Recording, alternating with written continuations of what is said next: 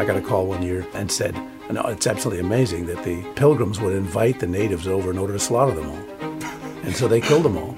I said, well, first of all, you obviously aren't aware of many facts. I said, first of all, there was 90 natives that came over and only 51 pilgrims that were left. And there were several women and children. There's no way that would have happened. I said to one Christian who was really all upset about all the football games on Thursday, I said, well, maybe you should say to the guy while you're watching whatever game you want to watch, and you say, it's actually historically accurate to have some recreation on Thanksgiving. And they said, I would never want to admit that. I said, well, maybe you need to humble yourself and admit it.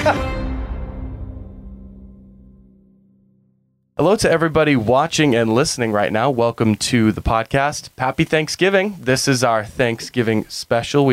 Hope you're having a wonderful day. Hope enjoying food, family, and football. Today, we have got a very special guest joining us. He's an author, historian, pastor of New Testament Church, and founder of the New Testament School in Plymouth, Massachusetts. Also, I hear you're known as the Pilgrim Paul. Hunter Some people say that. Dr. Paul Jehle, thank you for coming on the podcast. Great to be here. See, it's good. And I know both of you guys, and had one of them in class, but just one, yeah. Yeah, so you went to the school here the senior year, right? Yes, junior year and senior year. Okay. So it was definitely something I needed to have. So it was, That's actually how we got connected. You introduced us when I've talked about the rally that we put on in June on the podcast before, so I was talking to you about it. You were one of the pastors that graciously allowed me to speak, so thank you for that. Oh, there were some pastors who weren't so kind, so I appreciate you being willing to. Well, for me to be called kind, that's a blessing. Not that I'm not, but I understand that. So today, there are a lot of people in our world, since this is our Thanksgiving special. There are a lot of people who are just either misinformed about Thanksgiving or completely uninformed. They went through the public school system. We've all seen those like PragerU videos of people on the street being like, "Who's George Washington?" And they're like, I don't know." Or like, when did the Pilgrims come to America? And it's like 1900s. Like a lot of people just don't know. And I figured we would take this time to just, I don't know, like you're an historian, like what's the history? So we'll start at the beginning. What was the first Thanksgiving? And why is it important to us today? Well, the first Thanksgiving is normally attributed to the October festival. We think it's probably October of 1621. And this was at least a 3-day harvest festival. And most of the periods you talk about, people who do not know what it was or whatnot, we generally have usually several problems. We have a problem where people just ignore it and just skip over it. Everything's moving to Christmas now. It's even before Thanksgiving, and people just ignore that it haven't happened. Or they overemphasize only one thing out of context, or they just simply outright say things that aren't true, Mm-hmm. There's no evidence, for instance. I got a call one year and said, no, it's absolutely amazing that the Pilgrims would invite the natives over in order to slaughter them all. And so they killed them all. I said, well, first of all, you obviously aren't aware of many facts. I said, first of all, there was 90 natives that came over and only 51 pilgrims that were left. And there were several women and children. I don't think they were that good. There's no way that would have happened. And so there's an ignorance in it. But I would say the significance of this is unique. It's not unique that a group would give thanks to God once they came here. That happened in Berkeley Plantation before the Pilgrims. Happened among natives. Natives thanked God, and they thanked, and the Wampanoags here, according to the Pilgrims' own writings, the Wampanoags believed in a creator. The Pilgrims actually believed that they both prayed to the same God. Wow. It's just they didn't know the Redeemer.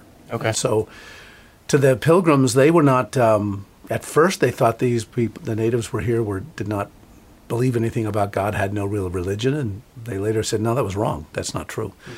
So I think people don't see the context of that. So the real significance is not simply that somebody came here and thanked God when they got here. Then this would not be the first Thanksgiving and it's certainly not the first time people gave thanks to God. Mm-hmm.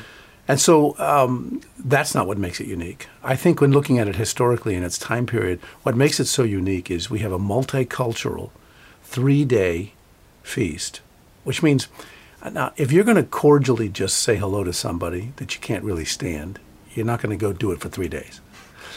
Second, you're not going to sit and feast together. And according to the Bradford and Winslow's accounts in the primary sources, natives brought most of the food. They brought 5 deer in. The Pilgrims hadn't gotten much of a crop. They had just learned how to plant the crop. So this is not like an invited banquet where 4 adult women, the only left alive, have to serve 100 and, you have 90 braves and you have about 50 pilgrims. So imagine Thanksgiving of 140 people. Wow. I mean, you got 140 people and 4 adult women serve them all. No, that's probably not the case because they didn't have that much food. So the natives were coming in, bestowing upon them all these deer and fowl because they knew how to hunt. You got to have some friendship on that. You know what I mean? If you go over to somebody's house for Thanksgiving and you bring all the food, yeah, you like them pretty much. I mean, you're gonna do that. So we look at this and say it's unique in that regard. It's also unique because there's a phrase that Bradford used that we exercised our arms, and what that simply means is we probably had a contest, a recreational contest. We like to say, gee, maybe they had a bow and arrow contest. Natives probably took that one. Maybe they had a rifle contest. The English probably took that. Those kinds of, and by the way, they never kept score, so we have no idea what that was like. Maybe it was a wrestling match.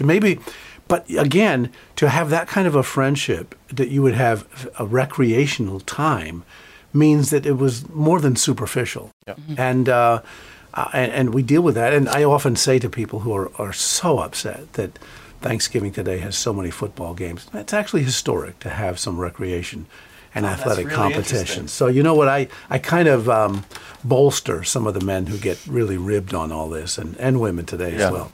Yeah. But the point is that that doesn't mean it should go to idolatry or go to the fiendish obsession that some people have. So I think I look at this and I'd say it's multicultural. That makes it unique. It's friendly. That would make it a little deeper than most. Recreational, a 3-day feast.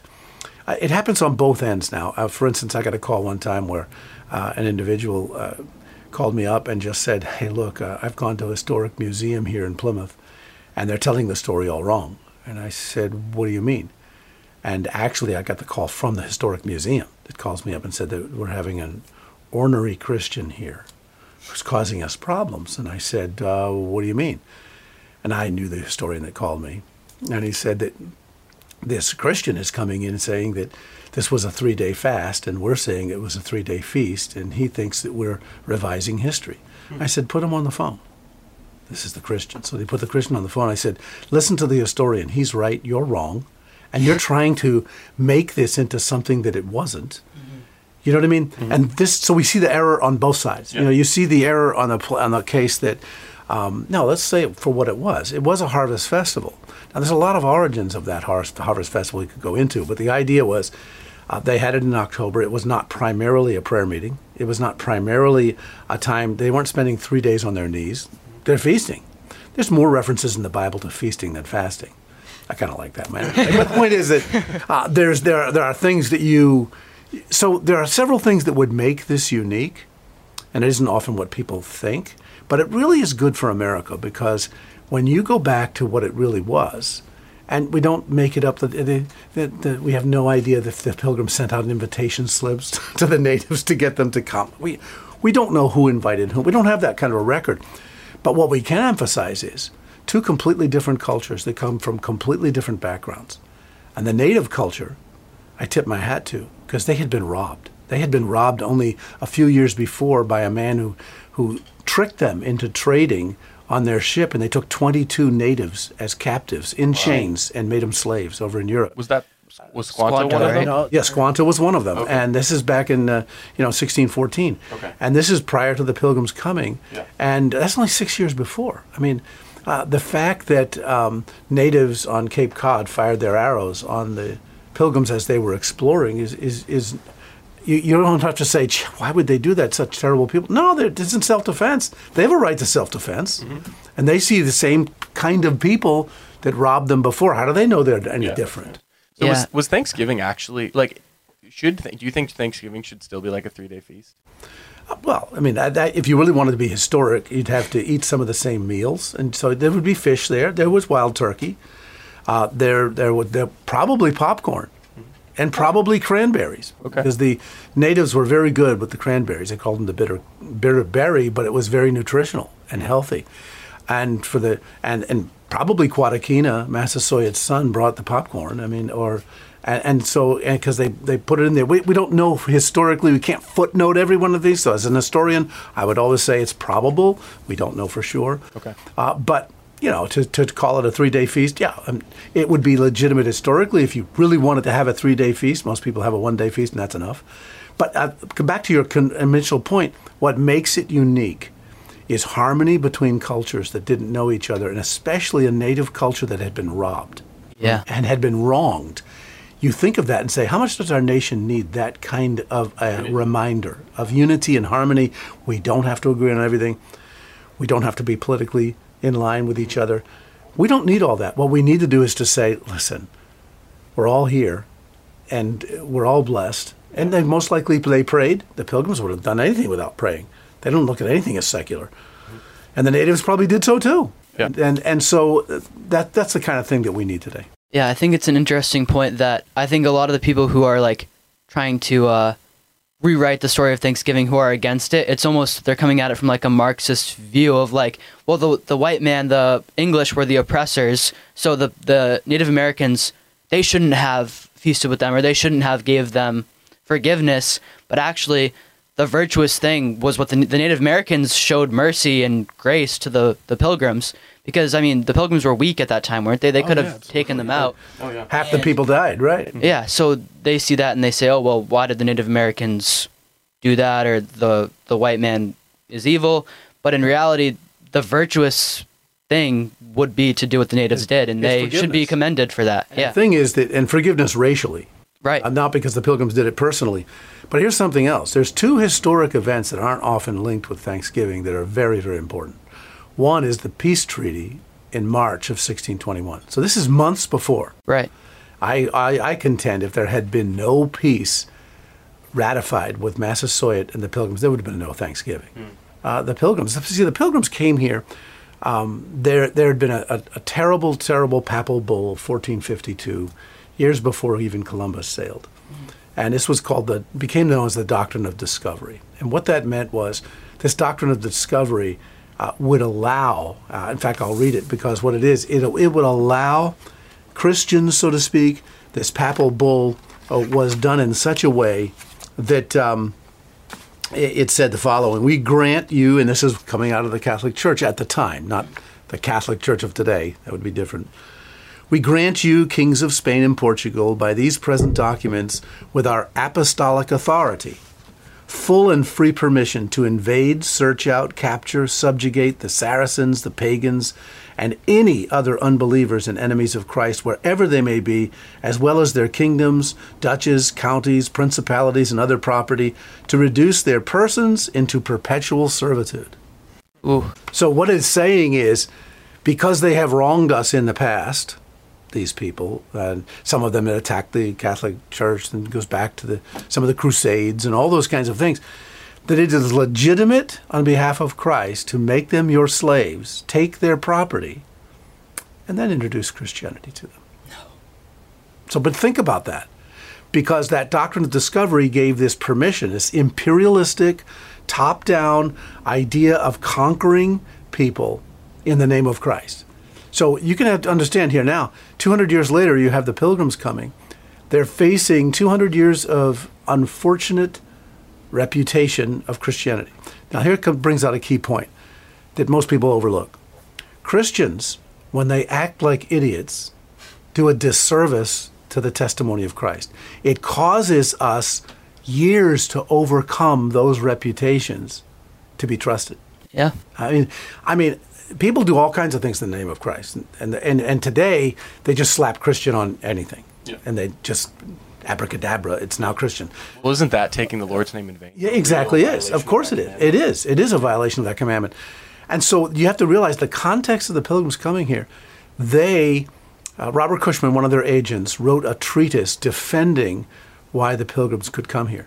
People don't know this, and here's why. People were saying, well, why are the Pilgrims going? Because they were, look, the Pilgrims were a church plant.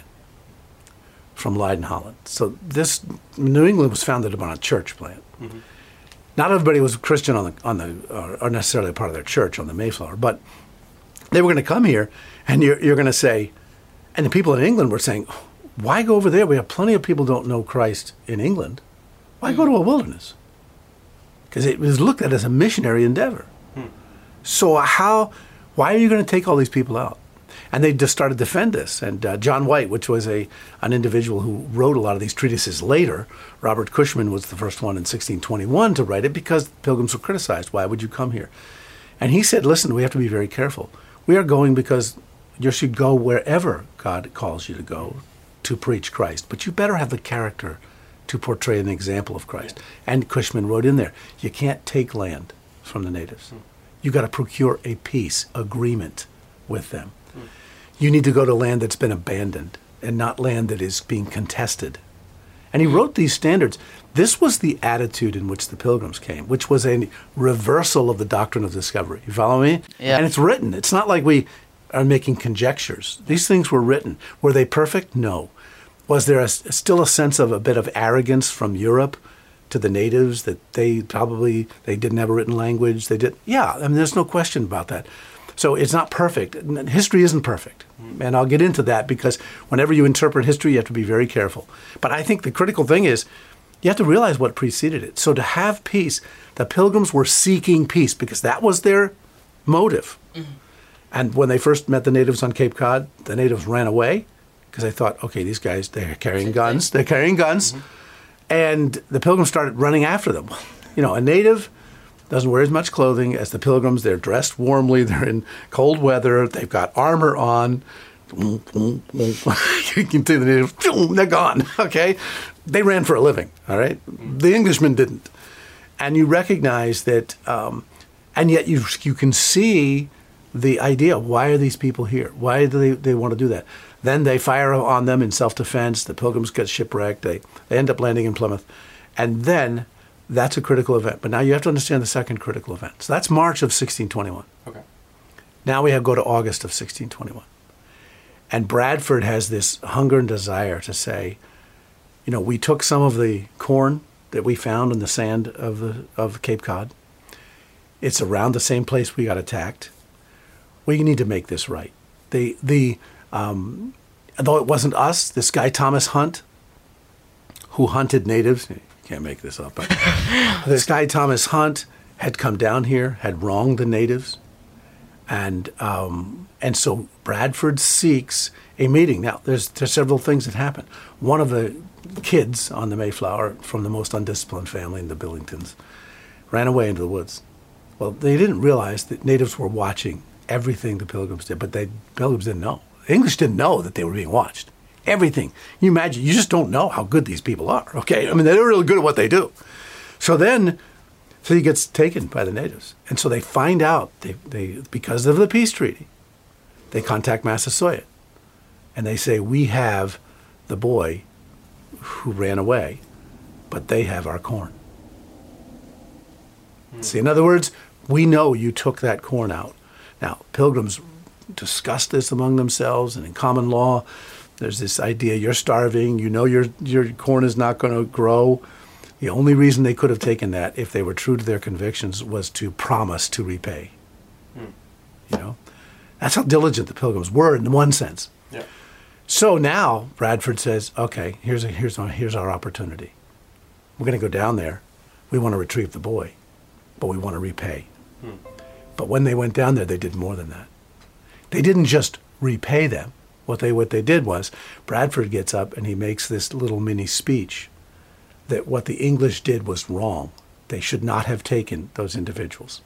It should not have been done. And you will not expect that from us. If we would gain all the beaver skins in the world, we will not harm you. So here's something very interesting that's left out of the history book. Yeah. Okay? That there's an apology coming from one race to another. Now, even conservatives go back, might say that's a little Exactly. weird. That's why are you apologizing? You didn't do it. Yeah. But they knew the scriptures. Why did Daniel then repent for the sins of his people in Babylon? He didn't do it. He was one of the righteous guys.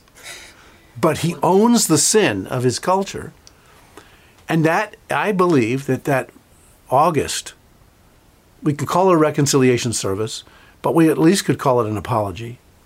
That August event is what precipitated the Thanksgiving. You follow me? You can't just have an isolated event that drops out of nowhere and everybody sits down. This way, some of the criticism of Thanksgiving today is that it just wasn't a happy meal that happened overnight. No, it didn't. That's correct. It was a culmination of many yes, events, and years. motives.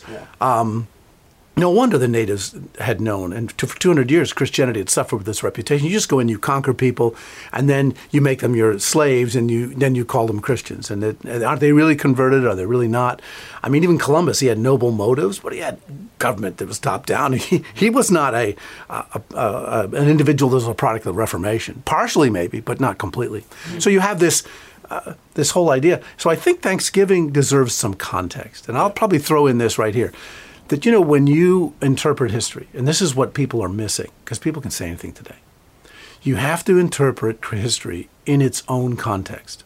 Right. In other words, you have to take yourself back to the 1620s, when there were no jet airplanes, when there were no motorboats, when there were no... You take that out and you say, I need to hear what happened in history at that time period. What did they know? What didn't they know? What areas? So it has to be interpreted in its own context. Yeah. Second thing we look at it, you have to have more than one witness to an event. So when I say probably, that August event, of course, wasn't written down by the natives. We have one side. We have the English side. So we can be fairly certain because of the accuracy in other areas of how they portrayed it that it most likely occurred.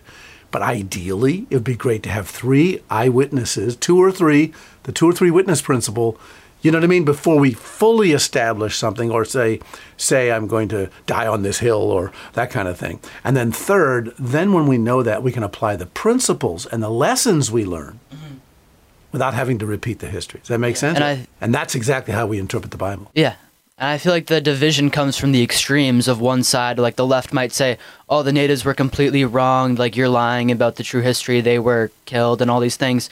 And that's partially true.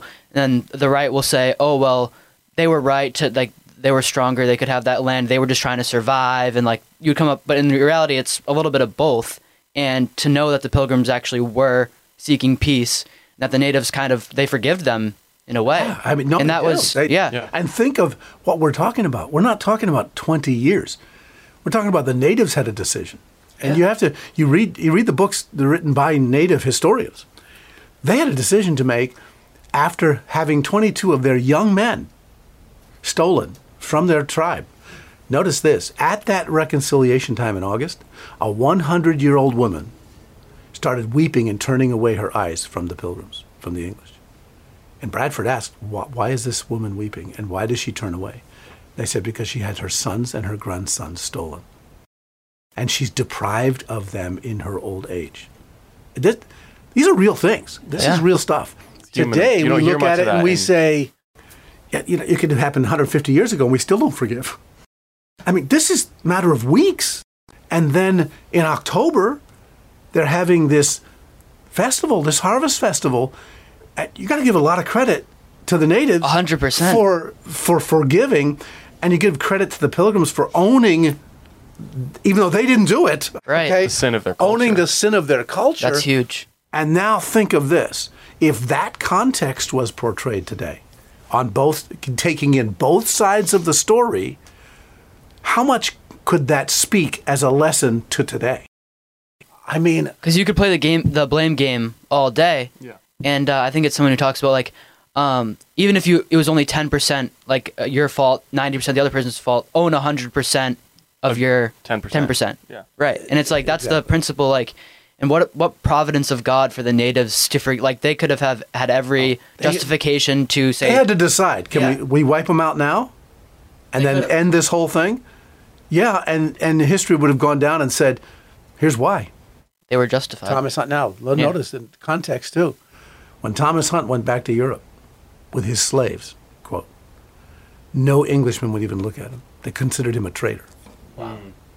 And he would walk down the street and they'd throw gloves at his feet. Really? Back then, that simply meant, hey, dude, we're having it out. Yeah. You don't. So he was not a Respected respected hero either in England, even though he was unfortunately, quote, typical of some of the imperialistic, practices of Europe. Europe is no innocent party in this whole thing. I mean, it's been a mess. But what we need to learn as Christians, from a Christian perspective, we can see, we have to own the sins of our own people who do things in the name of Christ, and they're jerks.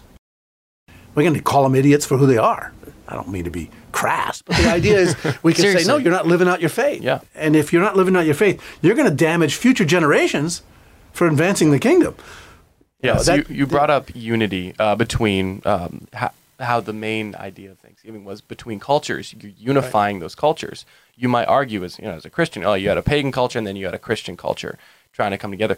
And you can compare that to today. I hear so many people, the common thing is like, I got to go to Thanksgiving, got to deal with my liberal cousin, my blue-haired, whack-job liberal cousin, or the other way, I got to go deal with my crazy, MAGA uncle, MAGA Trump uncle. Quote scripture the entire meal. Yeah, I know. So it's like people on both sides. Exactly. But at the same time, he's like, look at the first Thanksgiving. They were completely different. Totally. Like religious, like in every way. I guarantee they were probably completely different in their beliefs. Yet they came together. Exactly. That's I had awesome. one person say to me, I'm completely outnumbered. It's like all my liberal family members, I said, so are the Pilgrims. 2-1, baby. In other words, they were completely outnumbered. And yet look at it as a blessing, not a curse. This is the same thing. What brings people together? A meal, a Thanksgiving feast. That this is a good thing that brings us together. And learn to talk to one another.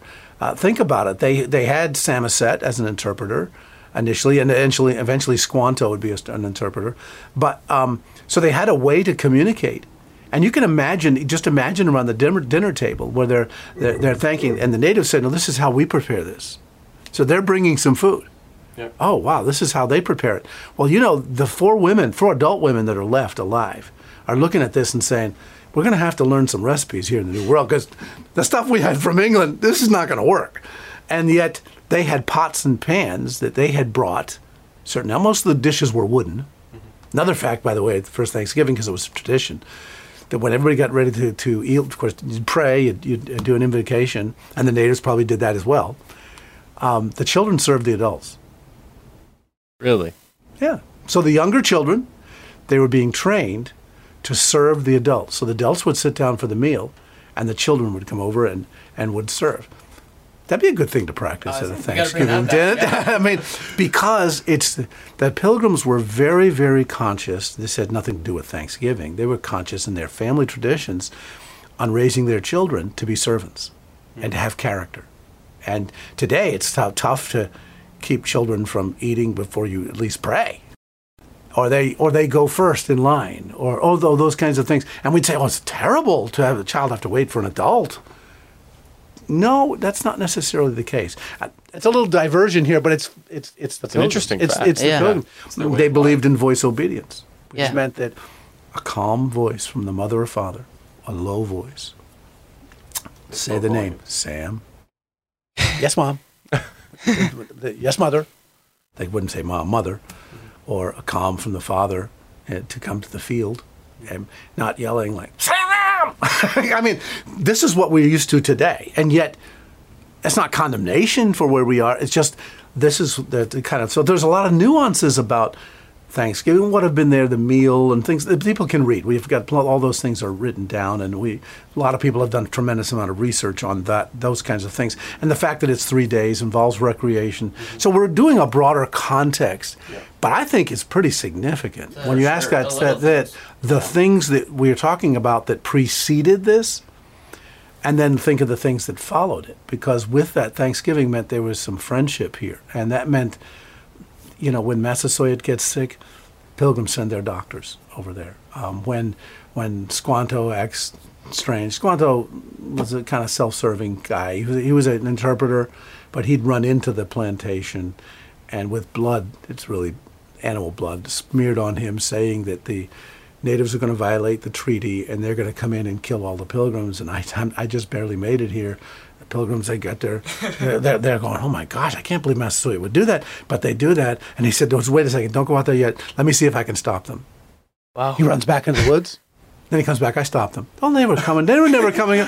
He just wants them to say, "Whoa." We don't have anybody like this today that would. No, that's what I think about. Like, that's like the power interpreters have. Word. This is. I'm a real noble person. Well, Massasoit, he wanted him dead when he found out that because that was a violation of the treaty. And Brad was like, "What am I going to do if he kills the interpreter? What am I going to do?" But the whole idea is you need to see the drama in all this. That because they trusted each other enough. The Pilgrims were questioning, what's going on here? What's this guy doing? Did he really stop? He was not even a part of the tribe.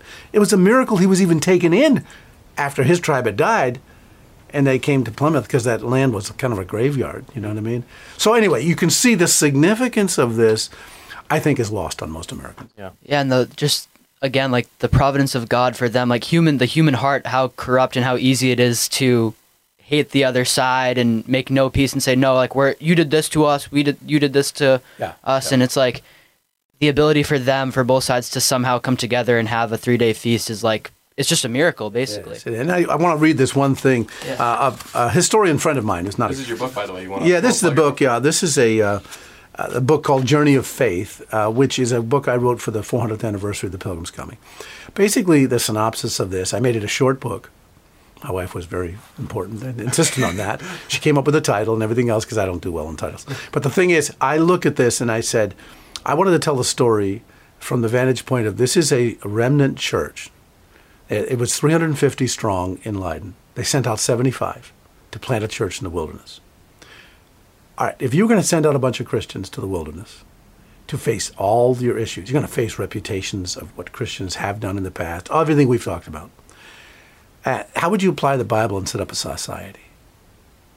When nobody's looking over your shoulder. In England, you had the bishops looking over your shoulder. You had the king.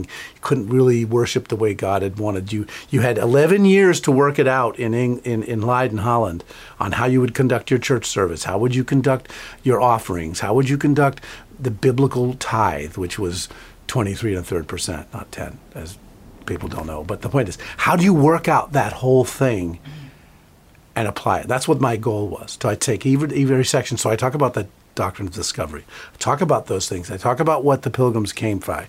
But here's interesting. Jim Baker, who I've known for years, highly respect him. I could email him anytime to deal with this. He's an historian of Plymouth.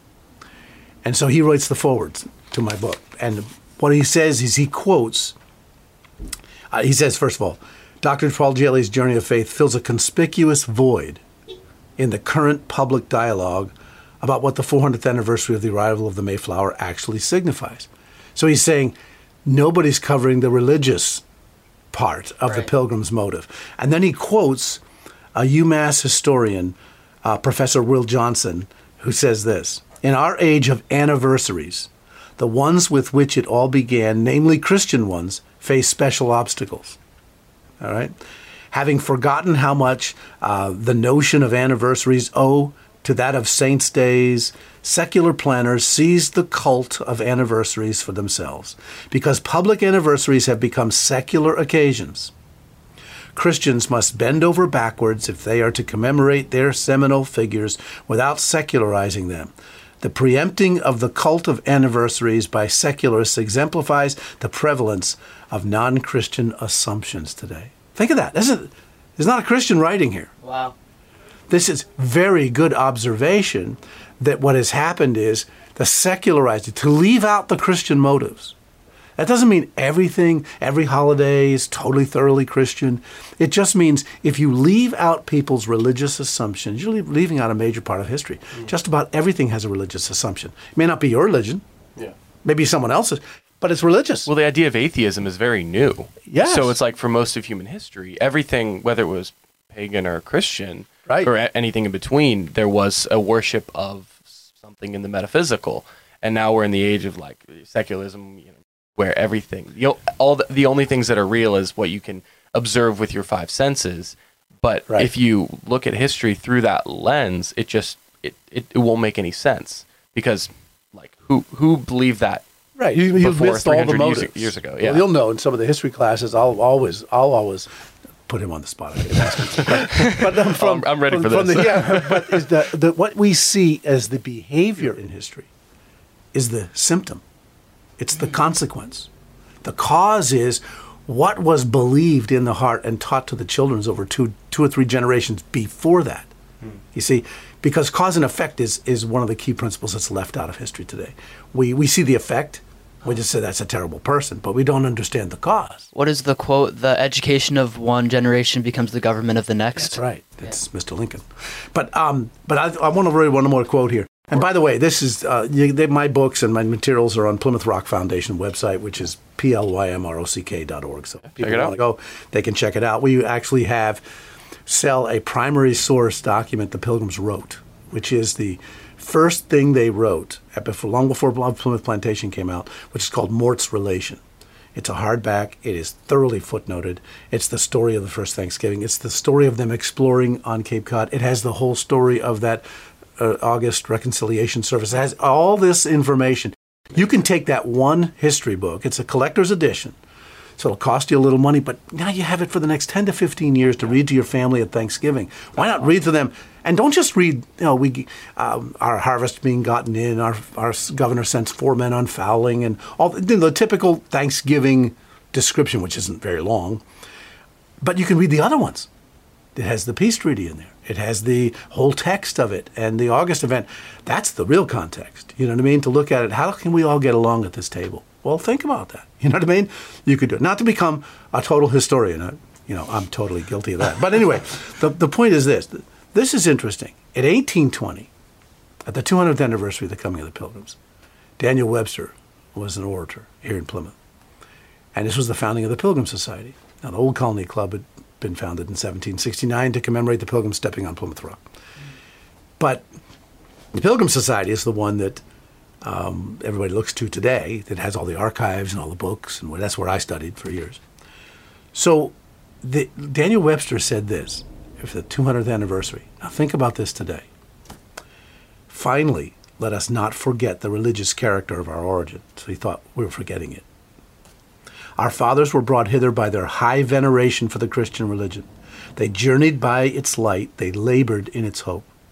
They sought to incorporate its principles with the elements of their society, to diffuse its influence through all their institutions, civil, political, or literary.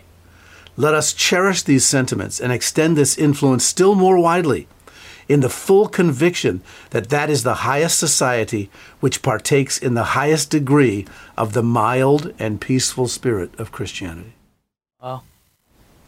Intertwine its principles into every area of life. And that was 200 years after, and he was already saying they forgot. Then we better do it more. Well, how much more today? Right. Oh, no kidding. After 400 years of decline. Yeah, that gets me into the next question, which I wanted to ask is, Thanksgiving wasn't a holiday until Lincoln, right? A national holiday? Regular holiday, correct. So right. Was it celebrated before that? Still? Yes. Was it? We wouldn't say as Thanksgiving. Now, keep in mind, probably a good thing to distinguish this. In Puritan theology, which the Pilgrims basically embraced, a Thanksgiving service was giving thanks to God for his provision. Usually that was preceded by a fasting, a humiliation fasting day, which meant not the day before, but filling it. And this became a tradition in New England that you would have in the spring a fast day. You would go before the Lord and you would fast, not feast.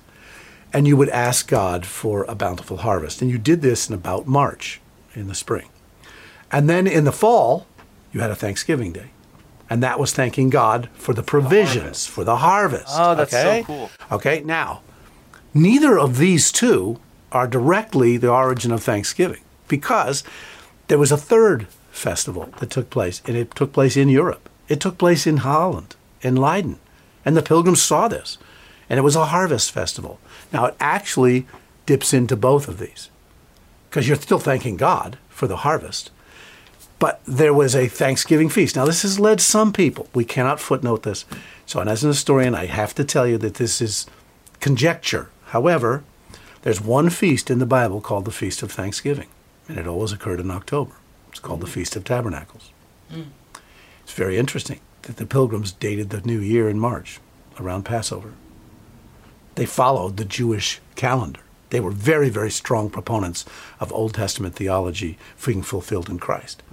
So who knows? Like, you bring out and you say, wow, this is, so from a spiritual perspective, not just historic, it's pretty significant also. We can't say, there's no reference that we have that Bradford says we were doing the Feast of Tabernacles. You know what I mean? I say it's probable, and I footnote my historian friend who said he doesn't think so. But the point is, you can get these ideas and you get the more breadth, about how deep we could go into this. Yeah. But there's plenty of books to read that people can... So what inspired Lincoln then 240 years? Well, back to your... Yeah. In 1720, there was a small feast in town to commemorate the Pilgrims' coming in December, because, of course, they landed in December in 1720. So in 1820, you'll see it again. You have 1870, 250th. So there are commemorations, but they're not called Thanksgiving. You do have George Washington issuing his Thanksgiving proclamation for honoring in November. Now, he didn't refer to the Pilgrims directly, but the founders did have this. They had proclamations of prayer, usually in the spring, proclamations of Thanksgiving in the fall for these two cornerstones. And that was done long before Lincoln. Right. So this was not a new thing, but Lincoln's caught on because of, the author there, Jehle, and all her, what she did to make it then it became a national Thanksgiving Day. In a way, you see that, to me, I always understood, tell me if I'm wrong, but the reason Lincoln instituted Thanksgiving was this after the Civil War that he did? Right during the Civil War. So was it a way to unite? Did he look at this as a possibility to unite the North and the South? Yes, we would say not necessarily to unite the North and the South. This was after the Battle of Gettysburg. So this was very tough, a very tough time. Yeah. Gettysburg was the turning point. So I think that Lincoln, there was no question, he had in his heart some aspect of reconciling the South to the North after the Civil War. And that would have been good because you had just vengeance. Even though I would say the North was right, being abolitionists, the North was wrong in their vengeance to punish the South forever, to say nobody should be a part of the government that participated in the South. So I think Lincoln was in a place where he understood that reconciliation. So yeah, I think you can tie in some of that. So now there's some things, because we've talked about the history and we've got the context. Yep. There's some, I have an article here from someone who probably wouldn't agree with the things that you're talking about. Yep. And it talks about how Thanksgiving celebrations by European settlers often marked brutal victories over native people. So it's saying that Thanksgiving wasn't always this good, great thing. It was, the English would do it after slaughtering a bunch of natives. Is that historically accurate, or is that... The point is, of course, did Europeans do that? Yes, that most victorious armies will thank God for their victory. Right. Okay, in all contexts. So that's nothing new. To limit it to Europeans over natives, I think, is very narrow. Okay, because historically, that's like saying that slavery began in America. Colonial slavery was pervasive worldwide, and every culture had slaves and enslaved people of all races. Mm-hmm. So I would just simply say that, yes, were there Europeans that did that? Yeah, doctrine of discovery, I'm sure there were. And most armies would thank God. Now, to make it a racial thing specifically against natives, I think that's narrow. Meant to divide, pretty much. That brings a divisiveness to it. Well, yeah, as far as I know, at first slavery wasn't about race, right? It was just they went to Africa because it was convenient. As far as I can tell, right? Yeah, you're right, and exactly. And the point is, but if you go back to antiquity, it started right after the garden, because the moment in the Garden of Eden, because once sin enters, you're going to want control over somebody else. Yeah. Right. But to complete that thought, later on, this is after the Pilgrims, there was no question the natives were taken advantage of. There was no question that after King Philip's War, because of King Philip's War and the anger that the colonists had, 1675, that when that happened. There's no question about that. In fact, the idea of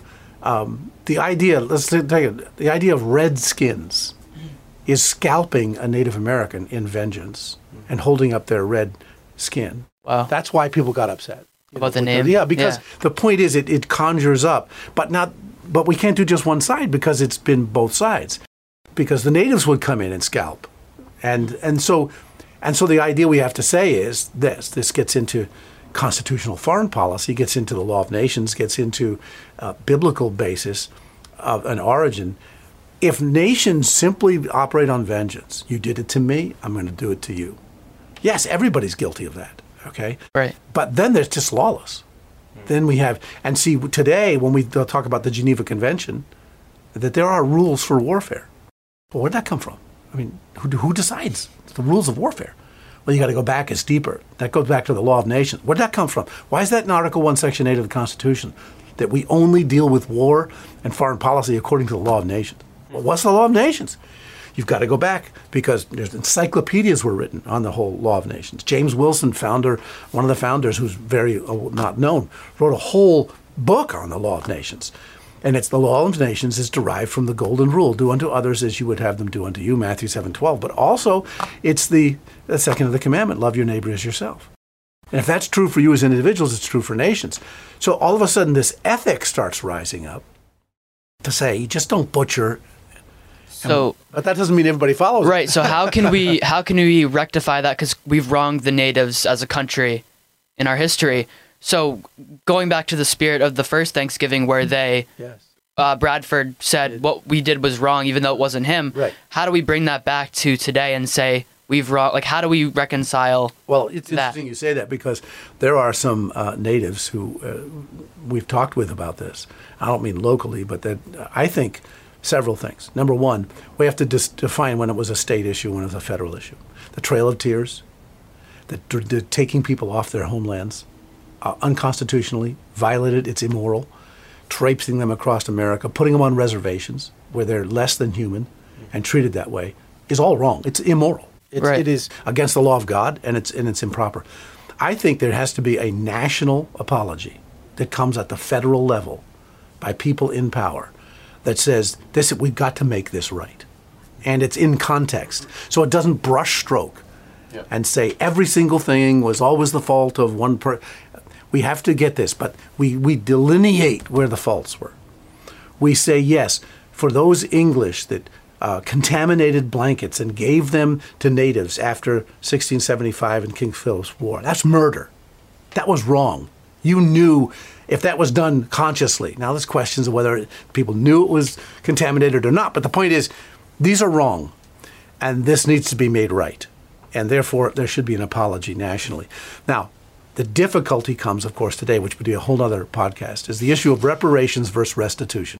The biblical concept of restitution versus the social justice notion of reparations, because reparations never ends. I mean, so that's a whole different topic. Well, yeah, because you're going to have a lot of Republicans saying to what you're saying we should do. First of all, I agree with you, but you're going to have a lot of people more on the right saying, well, why would we capitulate? We're just doing exactly what the left wants us to do. The left wants us to apologize and just get on our knees and beg for mercy, and we're just it's passive and it's not accomplishing anything.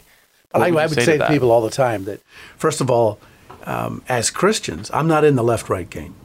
I don't play ping pong that way.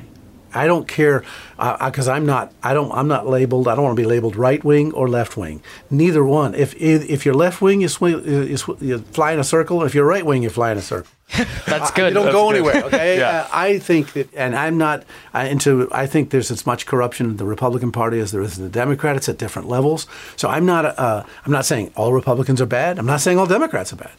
I think that there has to be a third way, and that's the kingdom of God. And the kingdom of God is what brings reconciliation. So when I look at this, I say the right wing, I've been in the discussions. We can't capitulate. I said, why don't we kneel to truth?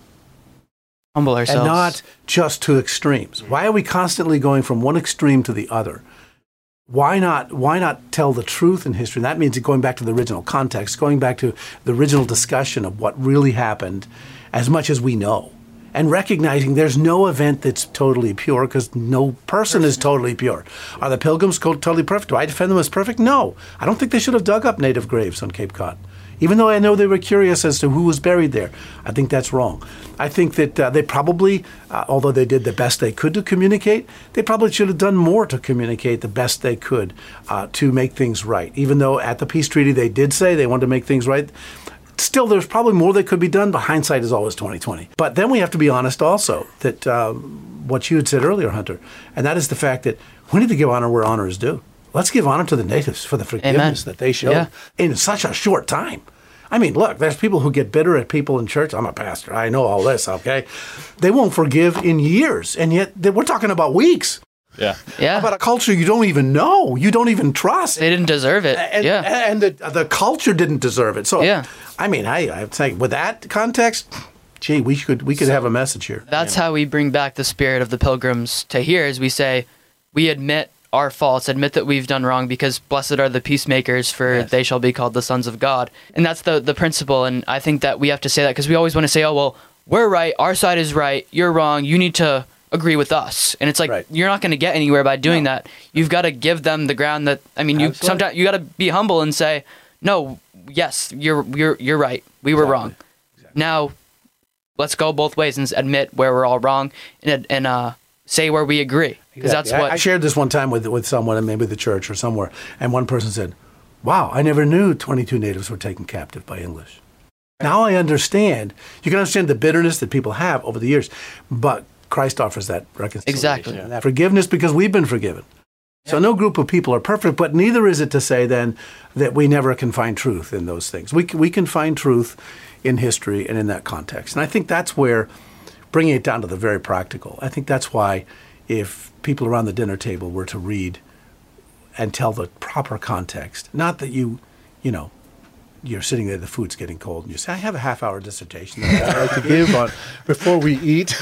No, but I think that sometimes it can be this simple. I said to one Christian who was really all upset about all the football games on Thursday, I said, man, maybe you should say to the guy while you're watching whatever game you want to watch, and you're digesting your dessert, and you say, it's actually historically accurate to have some recreation on Thanksgiving. And they said, I would never want to admit that. I said, well, maybe you need to humble yourself and admit it. And then that's a good place to start. What are you talking about? What do you mean? Well, there's some implications here in the record that, what does the record say? That's the better time to bring it up than I think, and when the dinner's getting cold. Yeah. We've been talking about like manhood and stuff on the podcast. And I think that's the manly thing to do, is to admit your faults. We all want to say, we want to stand our ground and say we're right. Yep. But the thing that's actually going to bring peace is admitting that you're wrong. And I think that's huge. I never even knew the William Bradford, the story of the reconciliation. That's amazing. Yeah. In closing here, we got to let you go. Sure. But we're bringing it into New England. We're a New England-based podcast. We're trying to appeal to the younger generation of Christians, conservatives, people on all sides of the aisle. Yeah. Where do we go from here? How do we bring the spirit of Thanksgiving and celebrating it today? How do we revive the spirit of the Puritans?